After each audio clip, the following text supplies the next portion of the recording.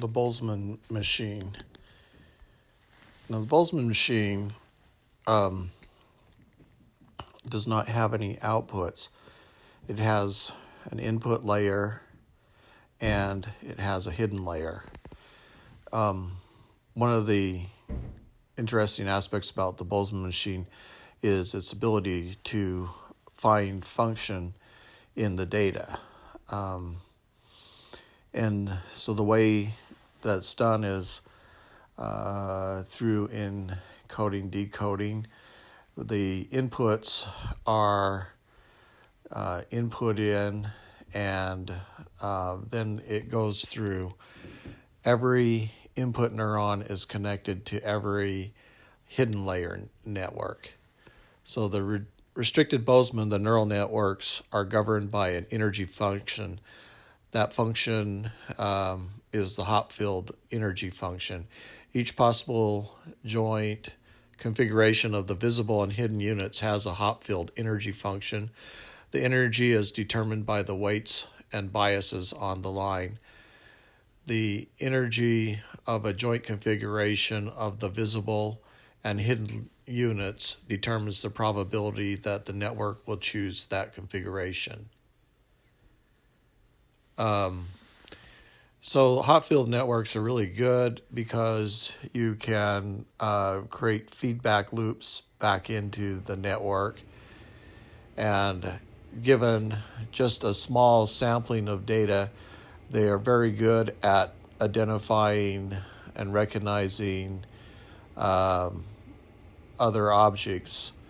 Like if you gave like a partial image of a dog, it could determine that the remainder of the image is a dog.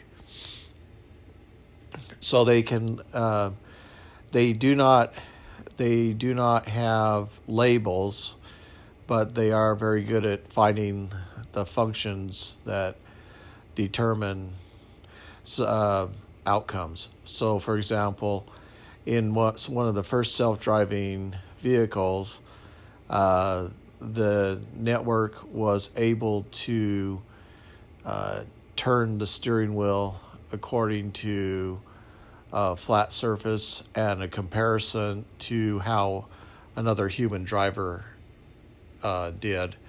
And so by comparing the hidden layer back to the original input, the weights and biases can converge to solutions. One of the disadvantages of the Hopfield network is local minimums. So if it correctly identifies like a character, but if it gets caught in the local minimum, then it will incorrectly identify the object. By manipulating the energies of the joint configurations, we can manipulate the probabilities that the model assigns to the visible vectors. This gives a very simple and effective learning algorithm. The train with the two layers improves abstraction without labels. Each restrictive Boltzmann machine converts its data distribution into a posterior distribution over its hidden units.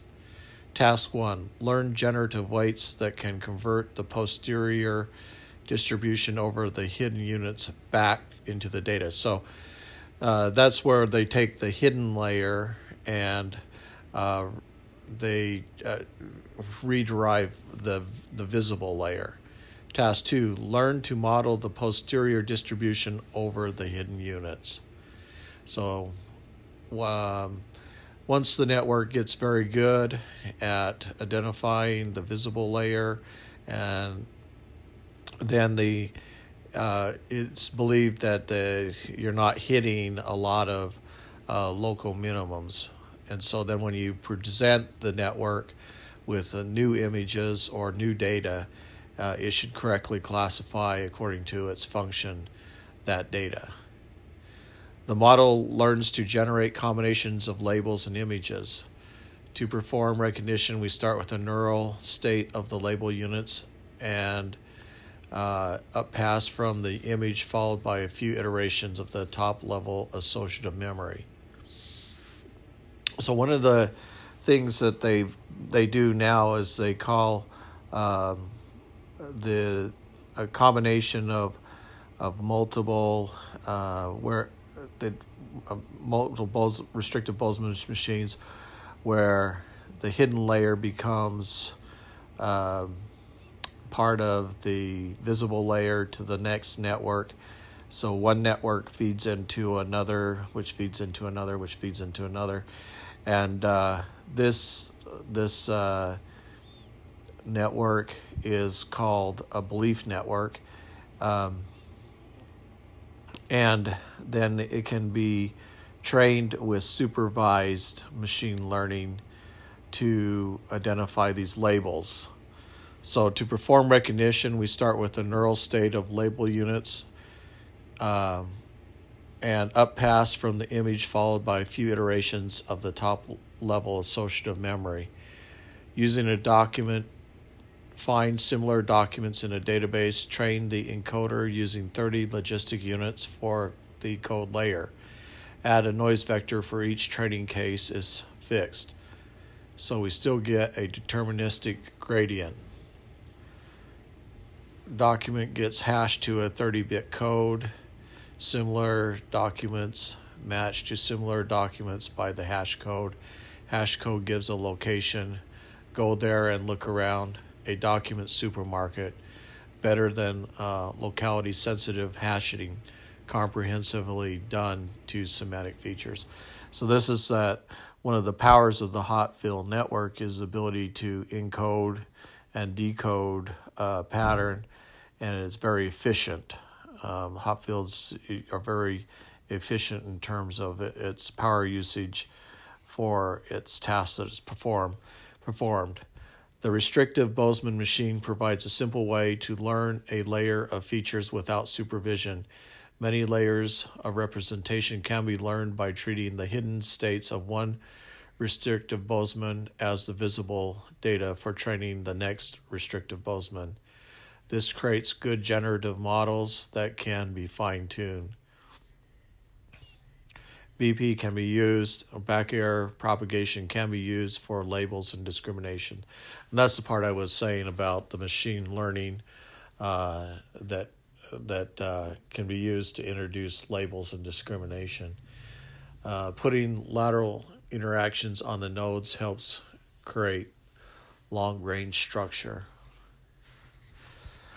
I really like the Boltzmann network, and I think that just like the ordinary differential equation network, that it is expandable,